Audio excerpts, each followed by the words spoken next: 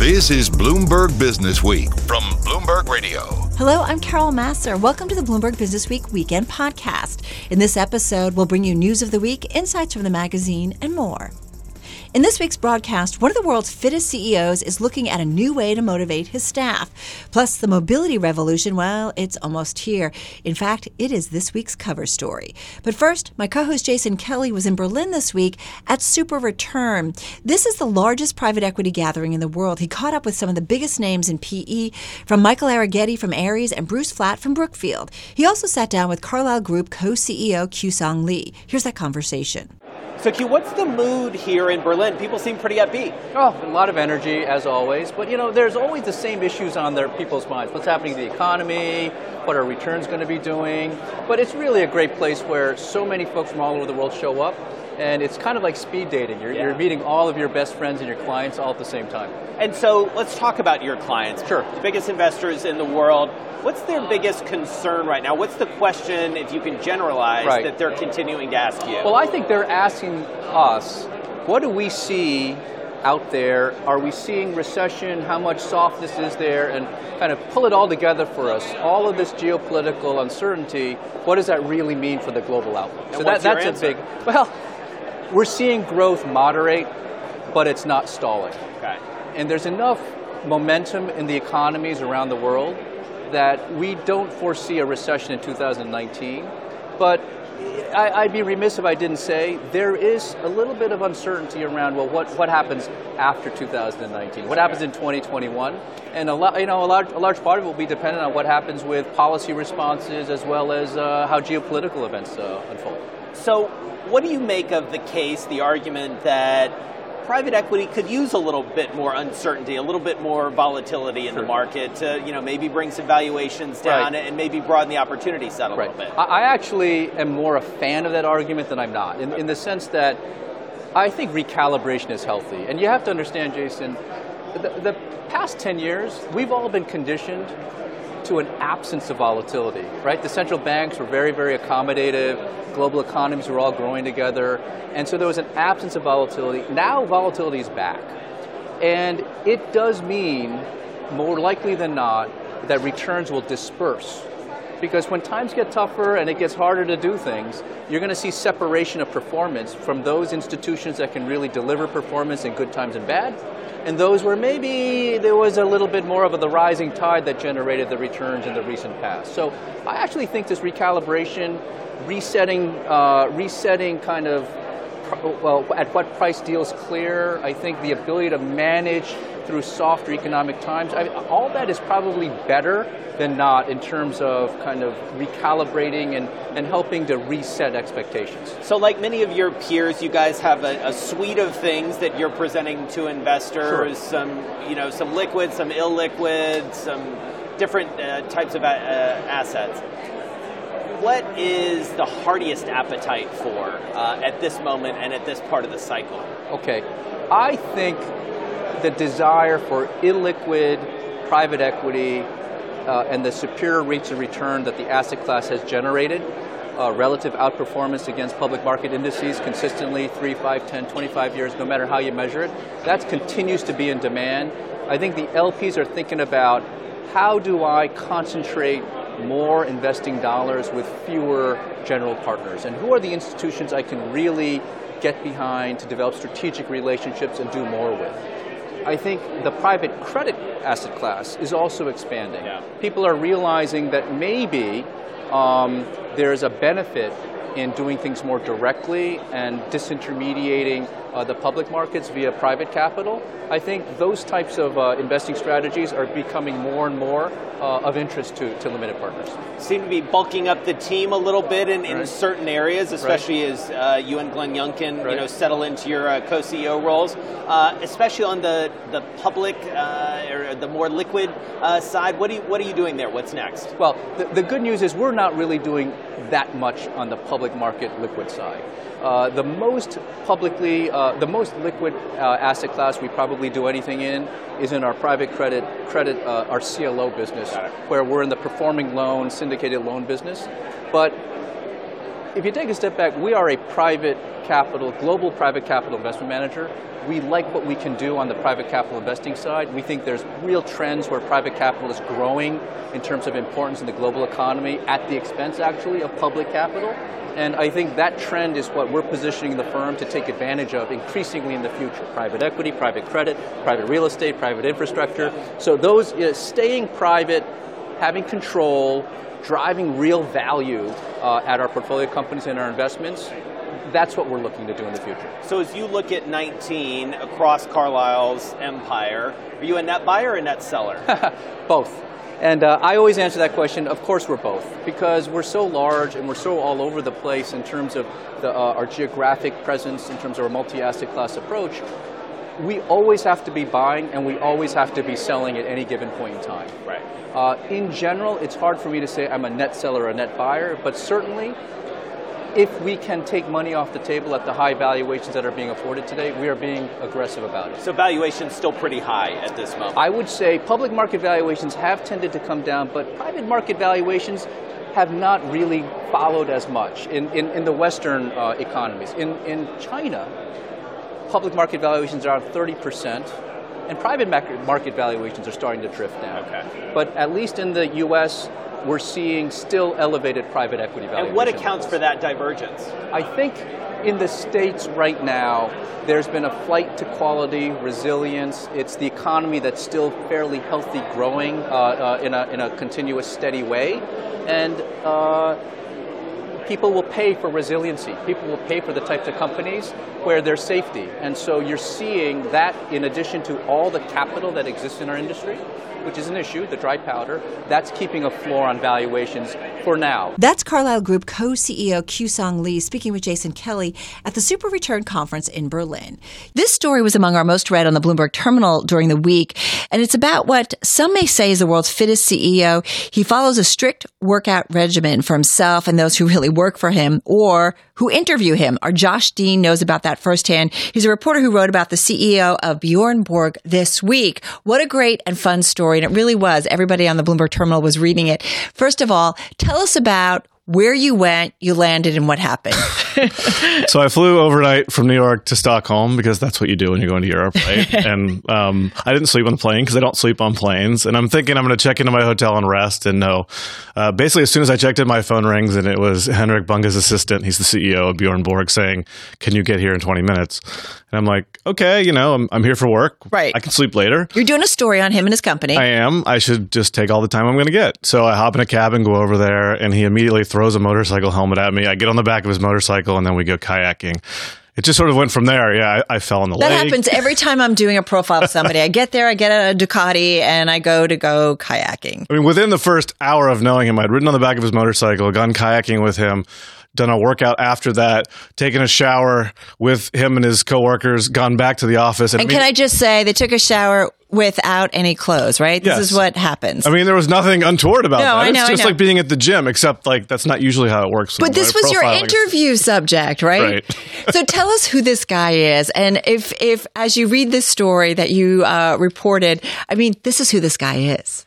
He's a former Swedish Special Forces sergeant who then set a record skiing to the North Pole, became a business consultant sort of talking about that experience, and then has sort of imposed this, what seems like a really strict philosophy and what he calls framework onto his businesses, which is all about setting and achieving goals. But a big part of it is it's not just about your work. It's about wellness overall. And fitness is a part of that. And Bjorn Borg is a fitness company. So he really pushes this fitness. And to the extent that on Fridays every Friday morning, the company shuts down and everybody in the company works out together. All of its offices. For an hour. Wherever they are. Yep. Even the board during board meetings.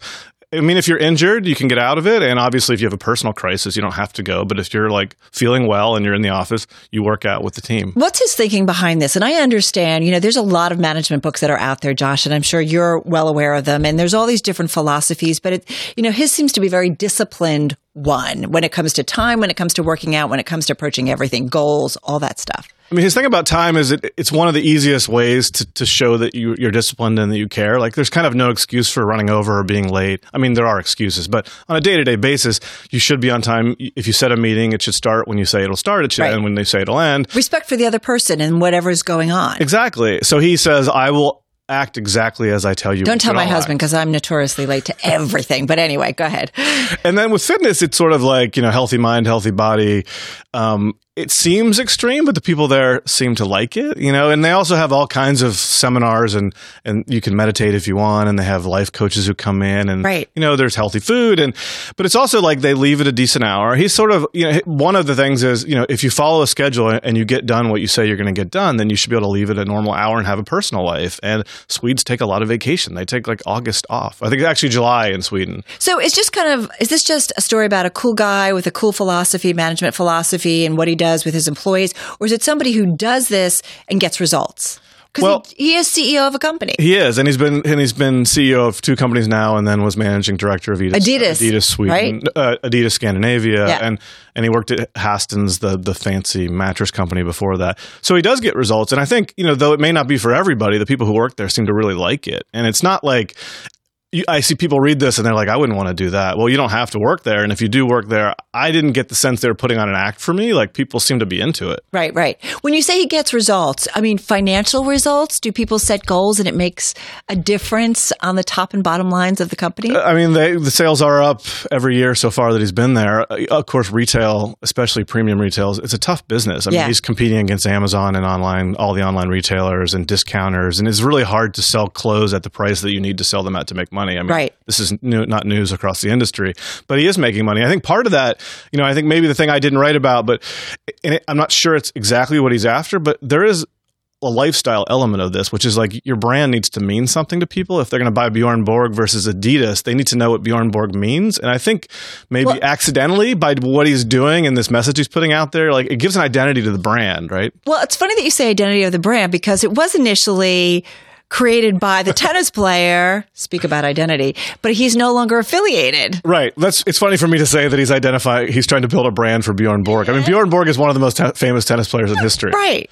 He's no longer affiliated. He founded the company mostly to make underwear, sort of fancy underwear. Right. He has since been bought out, and now it's just a name.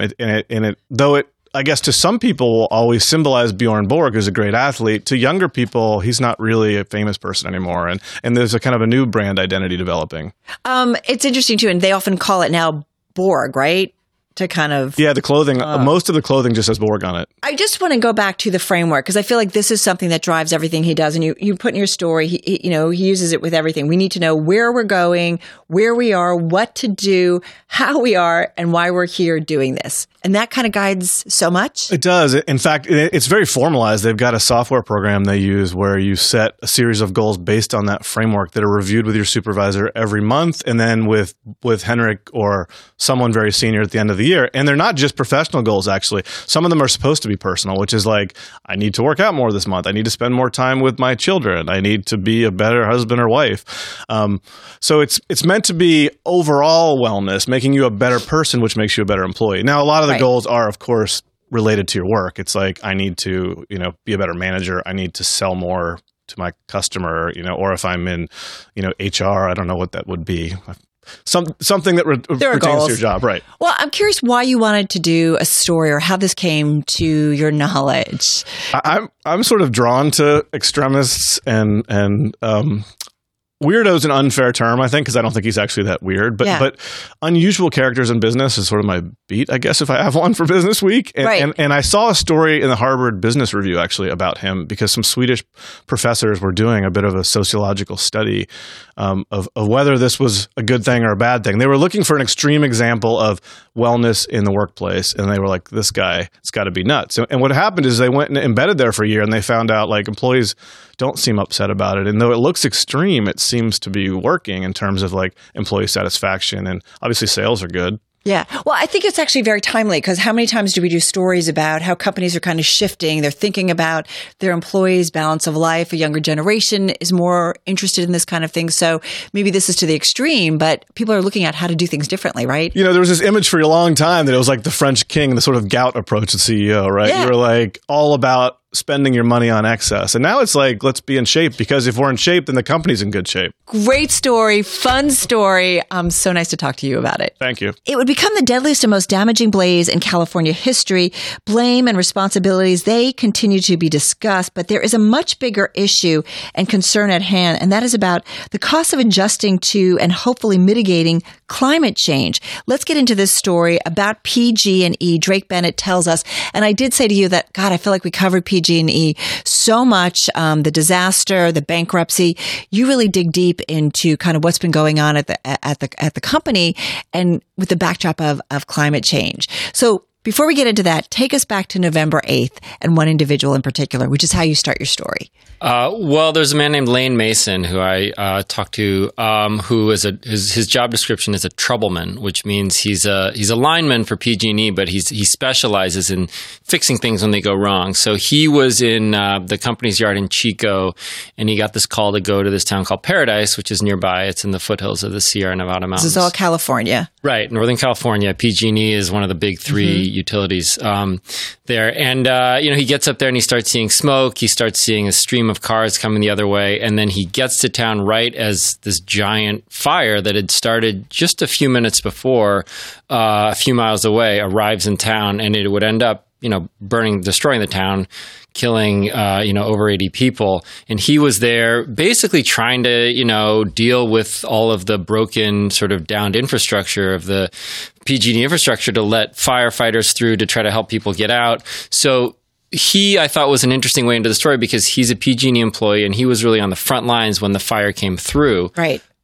Trying to protect people, trying to protect, sort of help manage the problem. But at the same time, that very morning, PG&E files this report with its regulators saying, we may have started the fire. Our equipment, which is a fairly common occurrence, power lines will, especially at the really dry conditions in the California summer, will send sparks into the vegetation and start fires. So PG&E files a report that says we had an outage on this particular hillside where the fire seems to have started. So Lane is in town for a couple of weeks working, and he gets this mixed reception. Some people are really happy to see him there. Other people are yelling profanities when they see his truck because they really blame this company for, as you said, the worst, deadliest fire in California history. Well, and it brings up a lot of different questions, right? Because you kind of get into this in the story about, the environment because of climate change has impacted areas like California. We think of the fires in wine country. Mm-hmm. Things are drier, vegetation. Mm-hmm. There used to be fires to kind of get rid of some vegetation, right? That doesn't happen anymore. So that when there is a fire, there's a lot of dry kindling basically all ready to burn up. Talk to me a little bit about that. Right. So it's hard with a lot of these things. It's hard to pin it on any one cause. So as you mentioned, there's this sort of decades of fire management policy that suppressed these fires that would have cleared out some of the undergrowth. People are moving into these areas where they didn't used to live. The sort of what's called the urban wildland interface. So they're now in these forests that burn. These fires didn't used to be a problem for people, but exacerbating all of this and adding to it is climate change. And it's making the summers drier and hotter, which means things burn more readily. It also seems to be changing precipitation patterns. There used to be a pretty reliable end to the fire season in California with the first rains of the fall, and that seems to be shifting. So now you see these horrible fires in October, even November. So more fires, deadlier fires, that's probably the future. Well, when you set out to do this story, I'm curious what your mission was, because, certainly from a business story, we know about the stock collapsing, the CEO resigning, right? We know about the bankruptcies, we know about the lawsuits. So there's that story that we have covered a lot. But then you throw in this kind of, the environment is changing and maybe that is impacting companies and there needs to be different ways to kind of plan for this. Exactly. I think. And who's responsible? Right. So there are these questions of who's responsible. And I think part of what makes that both tricky and interesting is that, utilities, investor-owned utilities are these weird kind of hybrid beasts where they're these, private entities, but they're performing this public good. Right. And so they're really caught in the middle. Regulated. Right. Highly regulated. And what they can charge is determined by the government. And so so I think they're this interesting vehicle to look at this question of who's going to bear the costs of this changing environment when we have more of these catastrophes, whether they're fires or floods and hurricanes or whatever. So, because there's a line that sticks out for me. It's also a multi-billion-dollar case study for a set at once of abstract questions about corporate responsibility, societal risk, and climate change. So, where do we go with all of this? Right. I mean, I think the situation in California is going to have to change because, S&P came out with this report recently that said, there's another fire season coming up this summer. They're not going to be surprised if a second California utility declares bankruptcy if they get hit with a big fire. And so we have to figure out, there clearly need to be these questions. If a company has been negligent, we need to figure it out and we need to address that. It's a fascinating story. There's a lot more information in here too as well. So everybody should ultimately read it out online or on the Bloomberg. Drake, thank you so much. Thanks, Carol. So let's get more on the global auto industry. In this week's business special section, editor Jim Ellis is here to take us around the globe. And Jim, let's start in London because they have imposed a fee in that city. And that's definitely impacted the amount of cars in London. Oh, yeah. And that's definitely cut down the number of cars that go into central London by about a fifth. I mean, that's a lot. And because basically you have to pay. If you want to drive into the city, it's about, I guess, 11.5 pounds, which comes up to be about $15. And that adds up. And what we're discovering is that, one way to get consumers' attention and to keep them from going places you don't want them to go is to actually put a tax on it. It works, right? It works. So this idea of what they call a congestion tax, it sort of keeps people from coming out and sort of makes the central city an easier to maneuver place. Now, that kind of congestion tax is actually being, or at least these types of ideas of how do you cut down people coming into center cities is not just there. You're seeing it there. You're seeing it in Mexico City. You're seeing it now considered in Spain. I mean, this is the future. New York. They've talked about New York. Talking about it now in New York. I mean, this is the future when it comes to, how do we either reduce the amount of pollution or how do we just get rid of all the traffic? And the easiest way is to either charge people more to come in and out, which is the way London is doing it, or to basically just restrict. You said it's cut the number of cars that are entering the city in London by about 30%. So it's I'm assuming then there's some effect in terms of auto sales overall that people are saying, well, if I can't drive there, maybe I don't need a car. Well, that's the issue that more and more people will suddenly say, I can't deal with that. We looked also in this package at San Francisco, which has a lot of employer support for providing alternatives to owning your own car. I mean, we've all heard about, the Google shuttle and, but it's not just that. I mean, there's scores of companies there that are providing, shuttle services or subsidized transit to get you to work so you don't have to actually deal with that horrible traffic between San Francisco and the Valley. Right. And because of the other problem of housing problem, which you guys just dealt with in the magazine It's too expensive to live close to work. And so therefore people are either moving farther and farther away because of expense or simply because some people, especially younger people, may not be ready for a suburban location. They want to live closer to center cities, but in that area, unlike a lot of cities, I mean, a lot of the jobs, a lot of the highest paying jobs are actually away from the center city. Right. It's interesting. And we'll talk about China too, because I feel like climate change certainly plays into all of this. You talk about trying to reduce the population in cities. What's interesting too is, London is also looking to do maybe another second fee on older cars. Right. I mean, the whole idea there is that older cars are also the most polluting cars.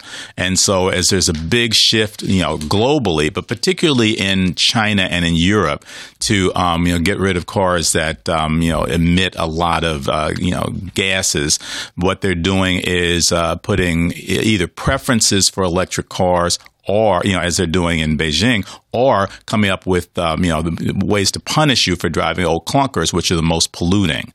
And that is an issue that's going to come up now in London with an extra fee on those. That, in a way, will either make some people say, either I have to have a newer car, but more likely, maybe I don't need the car after all, right? Especially since I've got to pay all this money to have it. Well, it's interesting. I think you talk about somebody, you guys cover somebody in London and what it costs them, I think, to go in, and that's some of what people are thinking. Okay, so if I get an Uber or I get a Lyft, right. What does it cost me for a year? And maybe sometimes people say I'm not going to do it. I mean, we have somewhere in the package we have a guy in Boston who is saying, it's costing him, a lot of money. And it's not just money, it's costing him time. And what he's saying is that, by using, these mobility services like Uber and Lyft, I get back an hour and a half a day of my time. Right. Now, obviously, he's a CEO, and he says... So the $20,000 it costs a year to use Uber and Lyft. $20,000 that he's paying for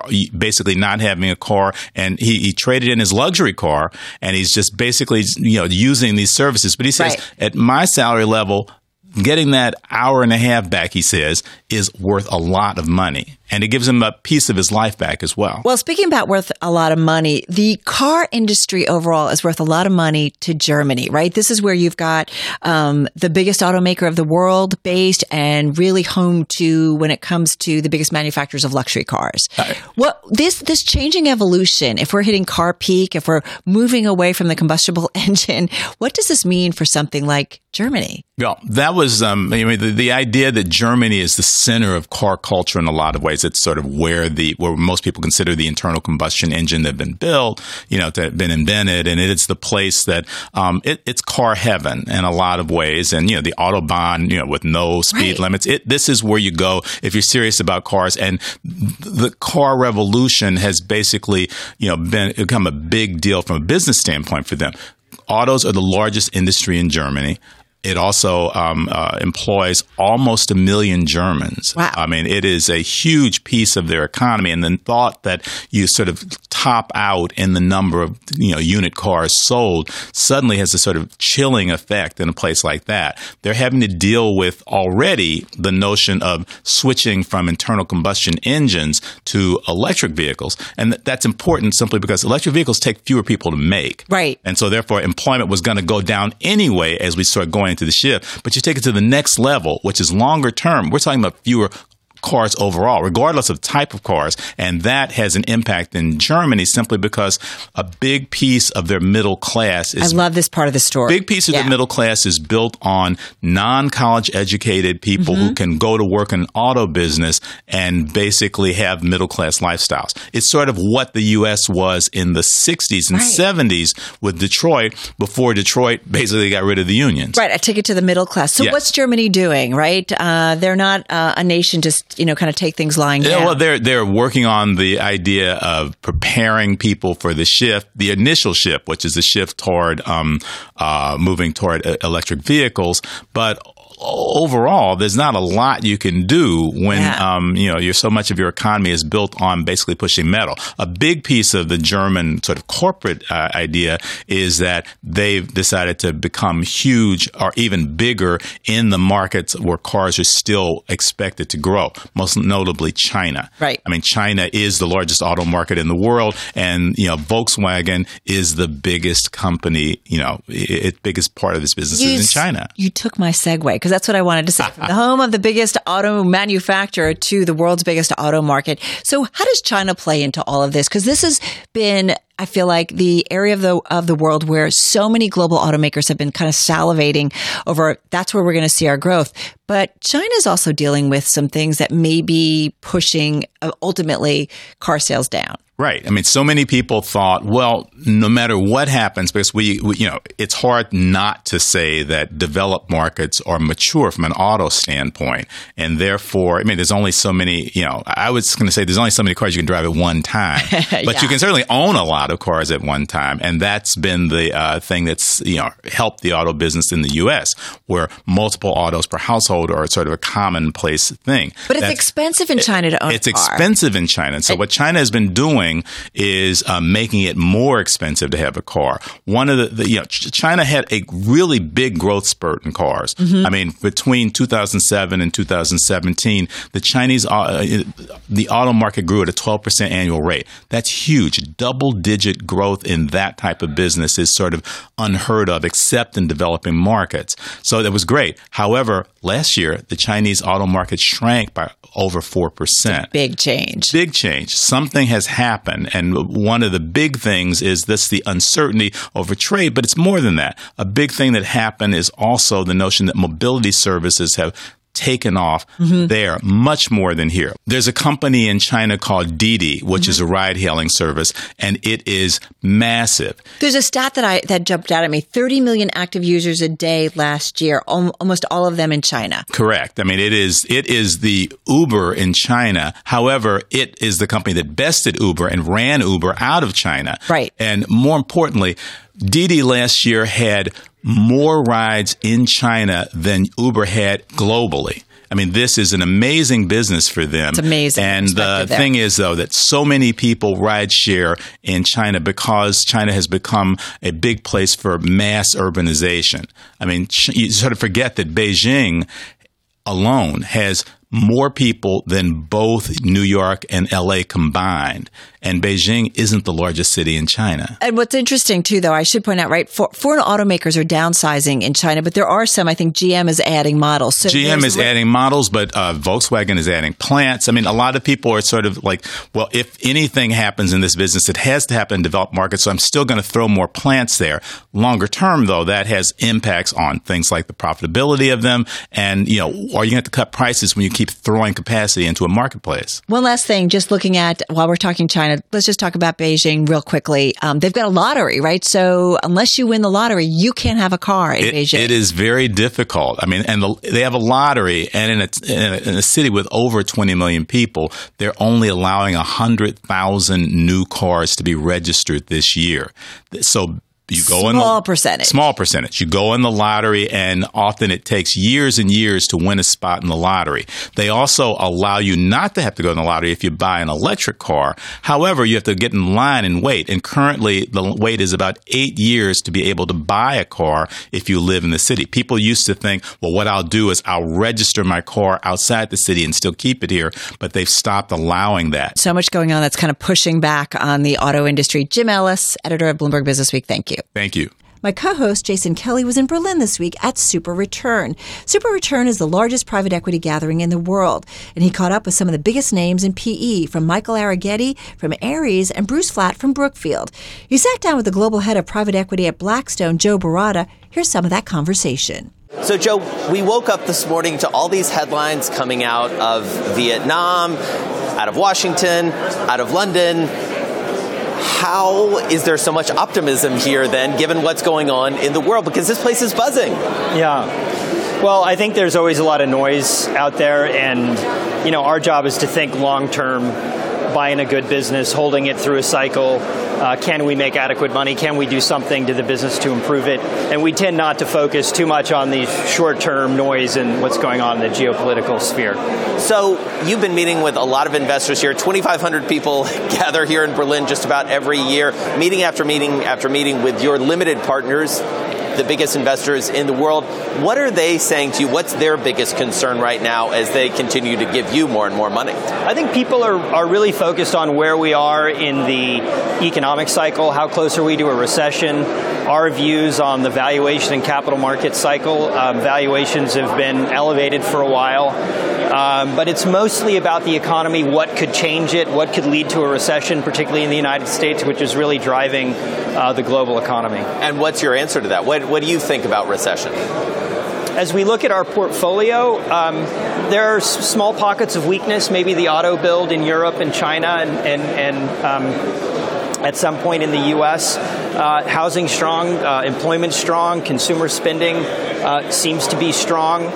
There's certainly a deceleration in the top-line growth in some of our companies, and you're seeing in the overall market, but we're not seeing the signs, the telltale signs of a recession in the near term. So Europe is especially interesting, obviously, to people here, but also to you. You sort of made your bones in a lot of ways in London. You ran Europe for Blackstone, did some of the seminal deals for Blackstone, Legoland, Madame Tussauds, putting it all together. Merlin Entertainment, I believe, was that deal. You were intimately knowledgeable about that market. Brexit, obviously high on the mind of folks there. How do you look at Europe right now? I mean, Europe, I think, the recovery of Europe has been a bit of a disappointment in terms of the amount of economic growth. Brexit was unforeseen and is an issue. I think as you look at the UK, you want to price things with a little more margin for error. We're investing in the UK. We think it's a great economy.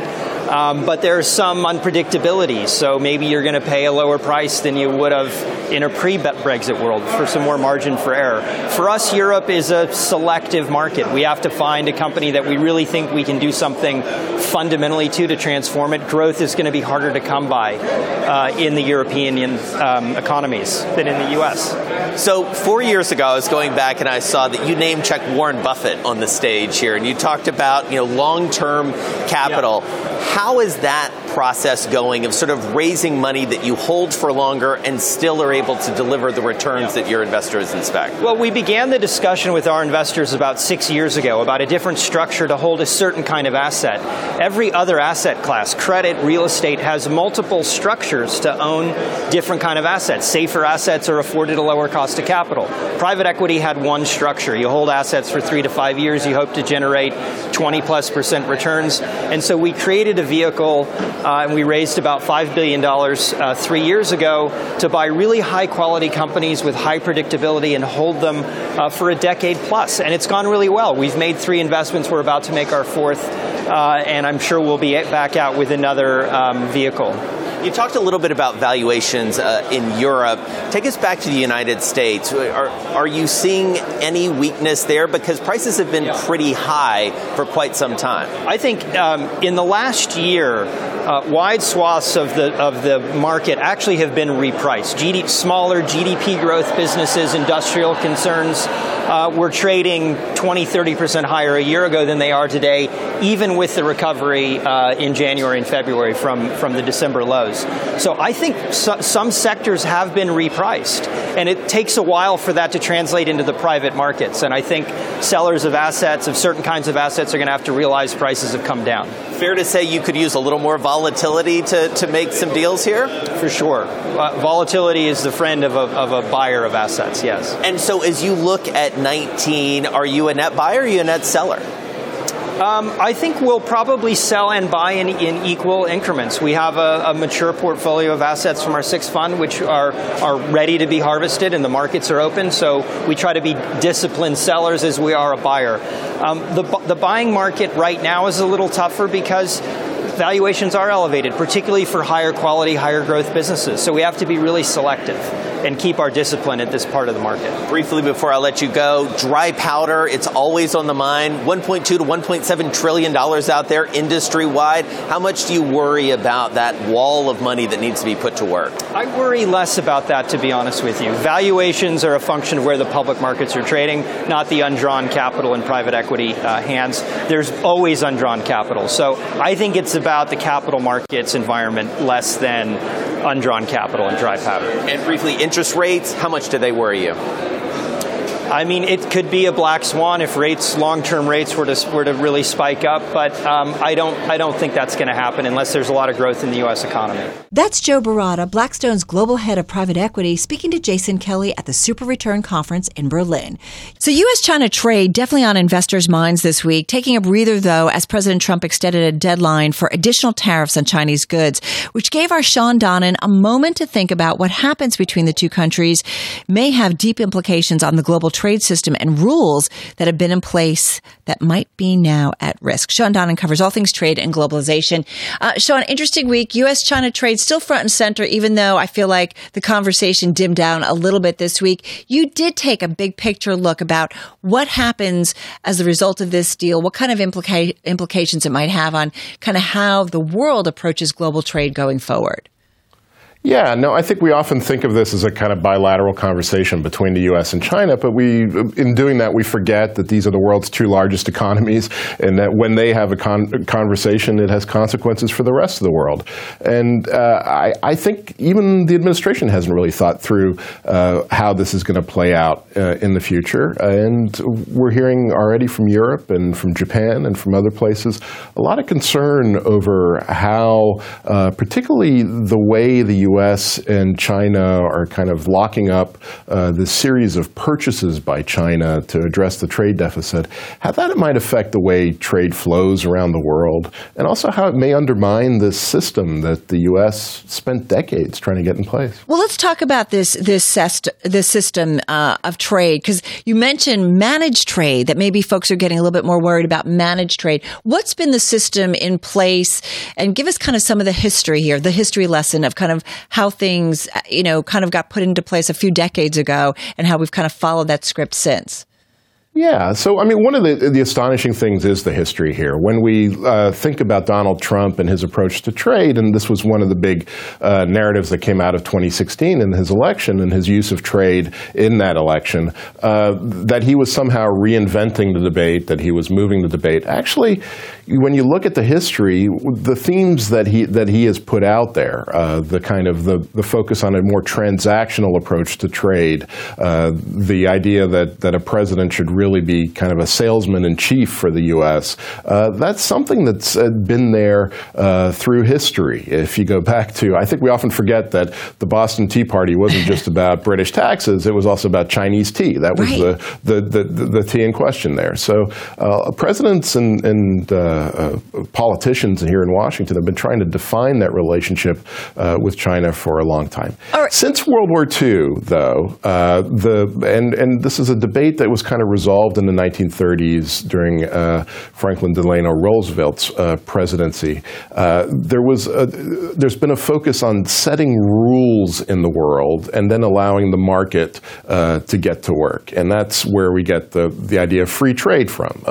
Let's set some rules, and then let's let the market, let's let people compete under those rules. And what Donald Trump is increasingly doing is focusing on an old-fashioned version of trade, a much more 19th century version of trade, which is something called managed trade by the purists. The idea that a government can negotiate specific purchases for specific goods with another government, and that will set the framework for a trading relationship. Well, and that's fascinating, especially when I think about, we're so focused on what ultimately happens between the United States and China, Sean, and there are some complicated issues, some 21st century issues like intellectual property and kind of the global reach of technology that complicates all of this. But I do think about, we've got, trade agreements coming up with the European region as well, and you do wonder what might be the implications for that. Yeah, so I mean, if there is a big series of purchases, for example, of aircraft, of Boeings by China as part of a trade agreement with Donald Trump, that is going to result in a loss of market for Airbus, the big European competitor, and the EU would have the right to say, wait, hang on a second, that's not fair. You're not playing under the rules that we have in the global trading system. You are negotiating this kind of mercantilist deal, and we're going to challenge that. So that's one way in which it could affect things.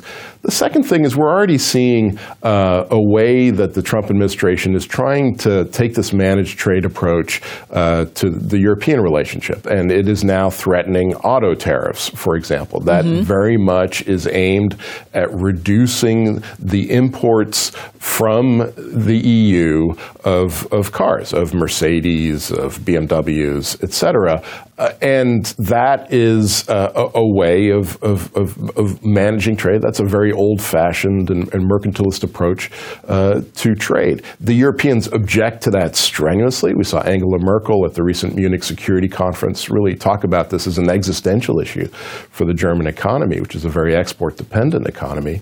And so, it's worth thinking about that transatlantic alliance and how Donald Trump is testing that. And right. It's another, that is a negotiation that will get underway, still hasn't gotten underway, really. Will get underway later this year. And one of the things casting a big shadow over it is anything that Donald Trump does with China. Right. Those auto tariffs, just one of the other things that are kind of pushing back on the global auto industry, which is what we also get into in the magazine big time this week. Let me just throw in one more thing, because I feel like there's so many big things going on in terms of global trade and just globalization conversation generally. North Korea, the meeting between, the second meeting between President Trump and the North Korean leader, how does that kind of fit into your thinking about global trade flows? Because there was talk certainly this week about North Korea signing some other deals to buy, American goods and so on. How does this fit in? Yeah, so there's two ways that fits in. The first of all, the first is the kind of the criticism that we hear about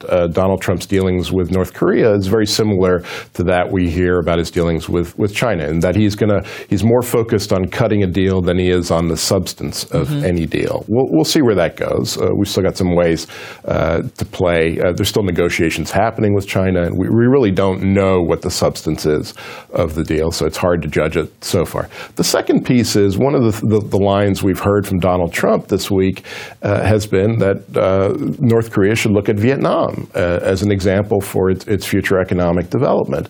And that's really kind of ironic, actually, because Vietnam's economic success over the last 2 or 3 decades has really come on the back of its embrace of free trade and of the very global trading system that Donald Trump has been targeting for the last couple of years. Yeah, kind of ironic and fascinating to point out.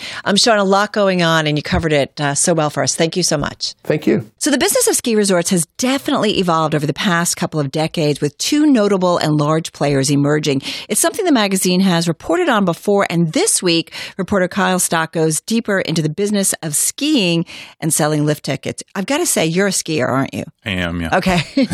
I wondered about this story. That's how it came to me. All right. Well, tell me, what did you see that was going on in the industry? Because we know there's been a lot of private equity money in the ski industry, a lot of things changing. The business model is always often structured around real estate. So they use the mountain to sell condos, that type of thing. Right. But in the past 10 years, there's really this awareness that maybe the skiing's enough. If you structure the properties right, if you own the right stuff, if you kind of group the tickets together and get this sort of network effect going where you can get skiers moving across the country and staying at your different resorts, and kind of there's a collective momentum to it. And I feel like there's strength in size. Yeah, there's strength in scale. Take us to Vail, right? Because it was around the financial crisis. Yeah. They started to do some interesting things. So Vail went public in 97, and they started buying resorts and kind of making this model work. So there's not a lot of cost savings around owning a bunch of resorts. You still need, if you have a $400,000 grooming machine in one mountain, you can't just move it to the other mountain. You need a bunch of different stuff. But there is synergies with financing, sort of the cost of money. And then they were able to sort of make the math work on these network effects and get this sort of the whole is greater than the sum of the parts. So, well, what's fascinating is about these passes that they have created, right. These mega passes, right, that you buy, but you have to buy them really before the season starts. Yeah. Tell us a little bit about that, because that I feel like has changed the financial equation and story of the ski industry. So the thinking was always to get that daily lift ticket price as high as possible. Right. But with the cheaper pass, they were giving up some revenue, seemingly, but they're getting people to commit early. So they take some of the lumpiness out of the business model. They get a bunch of revenue over the summer, frankly, their slowest time, and they get people committed to skiing before the snow even starts falling. So they know that revenue ahead of the season, essentially. Right. So they stopped selling those around Thanksgiving, and they've locked in a huge chunk of their revenue for the year, whether it snows or not. So it's a really powerful model. It was kind of a contrarian thinking when it came out, right, in the mid-'90s, but it's only proven itself out. Well, tell us about the guy behind it. Was it Rob Katz? Rob Katz, Tell us a little bit about him and his role in this. He's Wharton-educated, very Wall Street guy, came out of private equity, had a bit of a life reevaluation after 9/11 and moved out west. And he had been on the Vail board, become CEO.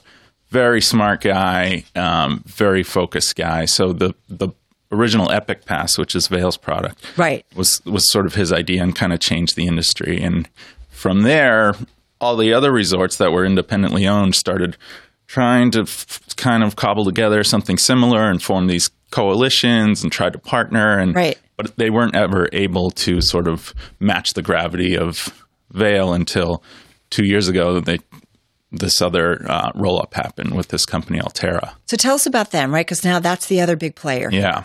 So it's basically 3 companies that each owned a couple ski resorts. And then there was a fourth company called Interwest, which was, I think, 7 or 8 resorts at the time that had been in trouble, was private equity owned, and they were looking for an exit. Right. So these 3 companies got together and said, hey, let's smush our mountains together. Let's buy this fourth company. So overnight, there's a company the size and scale of Vail. And they too have a pass. They too have a pass. This winter is their first. It's funny, in reading your story, it felt like there were a lot of folks that wanted to partner with the second company. Right. And kind of go up against Vail. Yeah. Tell me about kind of the personalities of each and how these two are playing out yeah. as businesses. So Vail is they have a model, they have a strategy. The knock on them is that they're a little homogenous, which they take issue with. Right. They argue that all their resorts are still very unique, and that's true. But they do all wear the same color parkas, and there's some batching on food and that kind of thing. Alterra is run by this guy Rusty Gregory, who's very much, there's kind of a ski bum vibe to him. Yeah. He came out of University of Washington. He was a linebacker. He's a very laid back guy.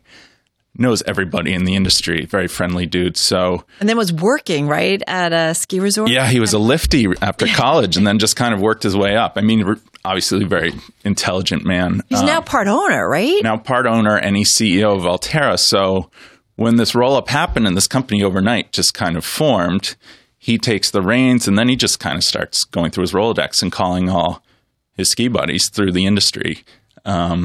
So there's this sense that Alterra, in partnering with these mountains, Vail generally likes to own the mountain, not partner. Yeah.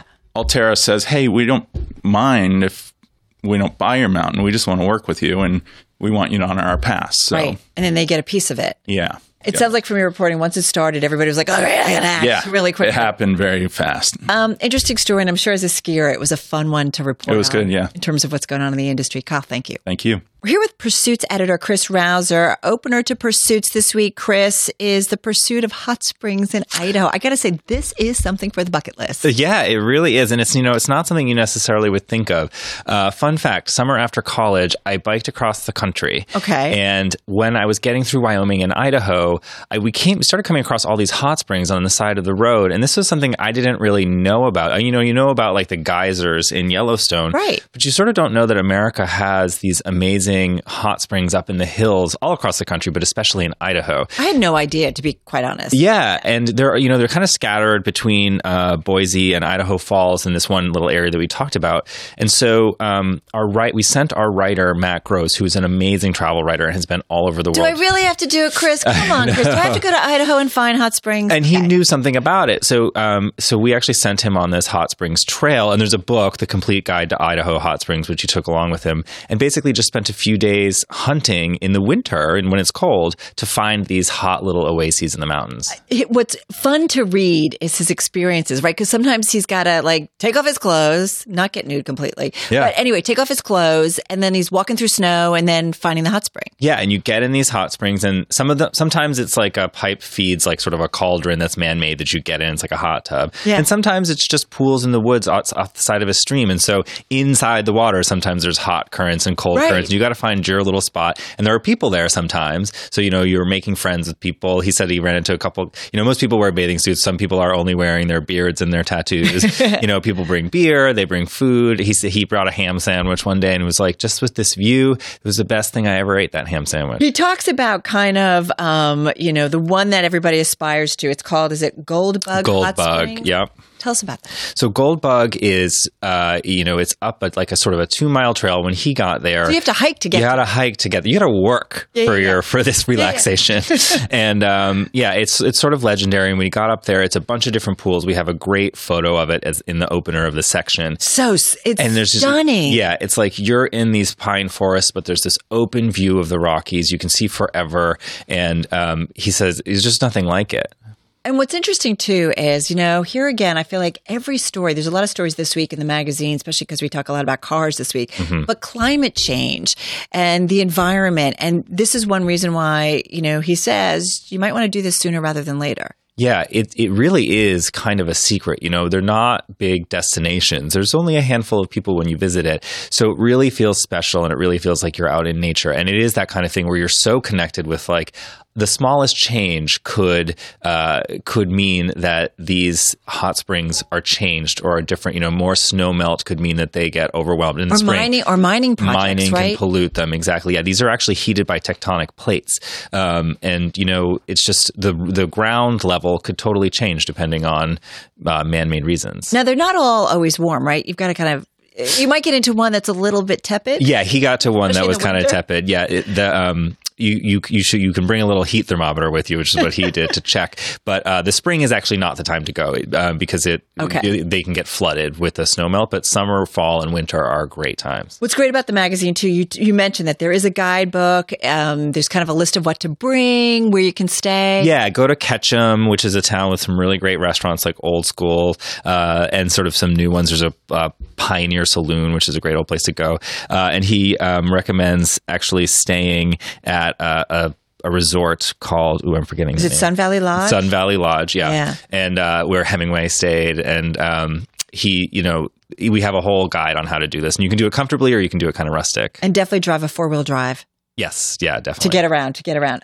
It's a really fun story. And like I said, it's got to be on a bucket list. This may also be on your bucket list, perhaps. The critic, of course, our car guru, enthusiast, and realist, Hannah Elliott. Realist, did you say? I know, realist. Yeah. She has a great, I love that you laugh. The McLaren 720S Spider. She liked this one. Yeah, she really liked this. So the McLaren 720S is a car that's meant for the road, but it's really a track supercar by McLaren. They make this car to make people feel a street legal car that feels like you're on the track. And they just released the Spider, which is a convertible version. And a lot of times when you make a convertible version of a track sort of supercar, it kind of ruins the car. You have to add weight to actually put the convertible roof on, so that can make the car slower. It also sort of wrecks the aerodynamics and the lines of the car if you're a real purist. Takes forever to kind of get it down, too, right? Yeah, and then if you're like stuck in traffic putting down the roof, your super cool supercar suddenly seems like this janky kind of like praying mantis. It takes like 30 seconds sometimes. But this roof actually only takes 11 seconds to retract, which is very fast even for a normal convertible. And even though it's a little bit heavier, like 100 pounds heavier than the coupe version, it's just as fast. So it goes from 0 to 62 in 2.8 seconds, which is incredibly fast. It goes to up to 212 miles per hour. And so Hannah she really liked the convertible version of this car, even more than she liked the coupe version. It was so funny because in reading it, I thought, oh my God, she's writing so much about this roof, but this really impressed her. Yeah. Right? Well, because usually the people don't like it. And the roof that she had was electrochromatic glass, which means that you can push a button and those tinted windows that go from sort of being see-through to slightly tinted to totally tinted with the push of a button.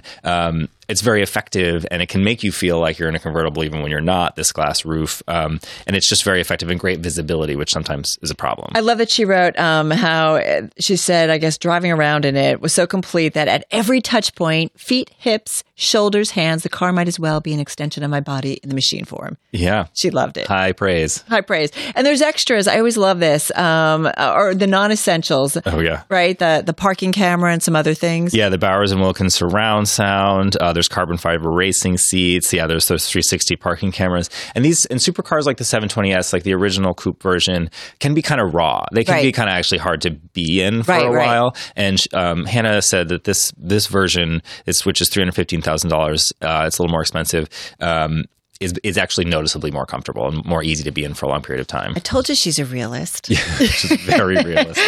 What's really real is sometimes when I wake up in the morning and I realize how tired I am. I cannot believe you did not reach out to me to help you with this section. Oh, I'm so sorry. The beauty section. It's all about eye creams. Yeah, so we've been following this trend of multi-action face lotions and creams just in general because it's a relief, like if you are a skincare person, having all your products in one little tub. I was going to ask you about that because you guys have done several sections on this. Yeah, we've done a few. We did a sort of a focus on just general face lotions, and now we're doing eye creams. Yeah, and so we tested 32 multi-action creams. We distributed them throughout the office. I did too. Oh yeah, I'm a big skincare person.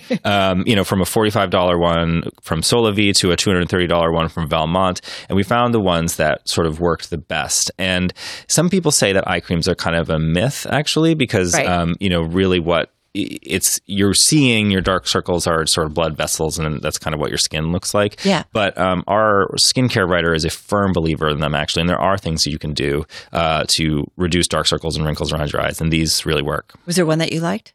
Yeah. You tested? I tested a bunch. The ones that I tested didn't actually make this list. They were not the better ones, but we really love the Dr. Perricone MD Essential FX Smoothing and Brightening Cream. We like Jurlique, which is a great brand, and Solavi also has a Phytoquant De-Stressed Eye Contour Cream, which has cow colostrum, actually, which sounds extreme. Great ingredients. Apparently. Yeah, but really works. I know our producer's going to love that one. Oh, good. Yeah, we'll talk. He's into skincare, I should say.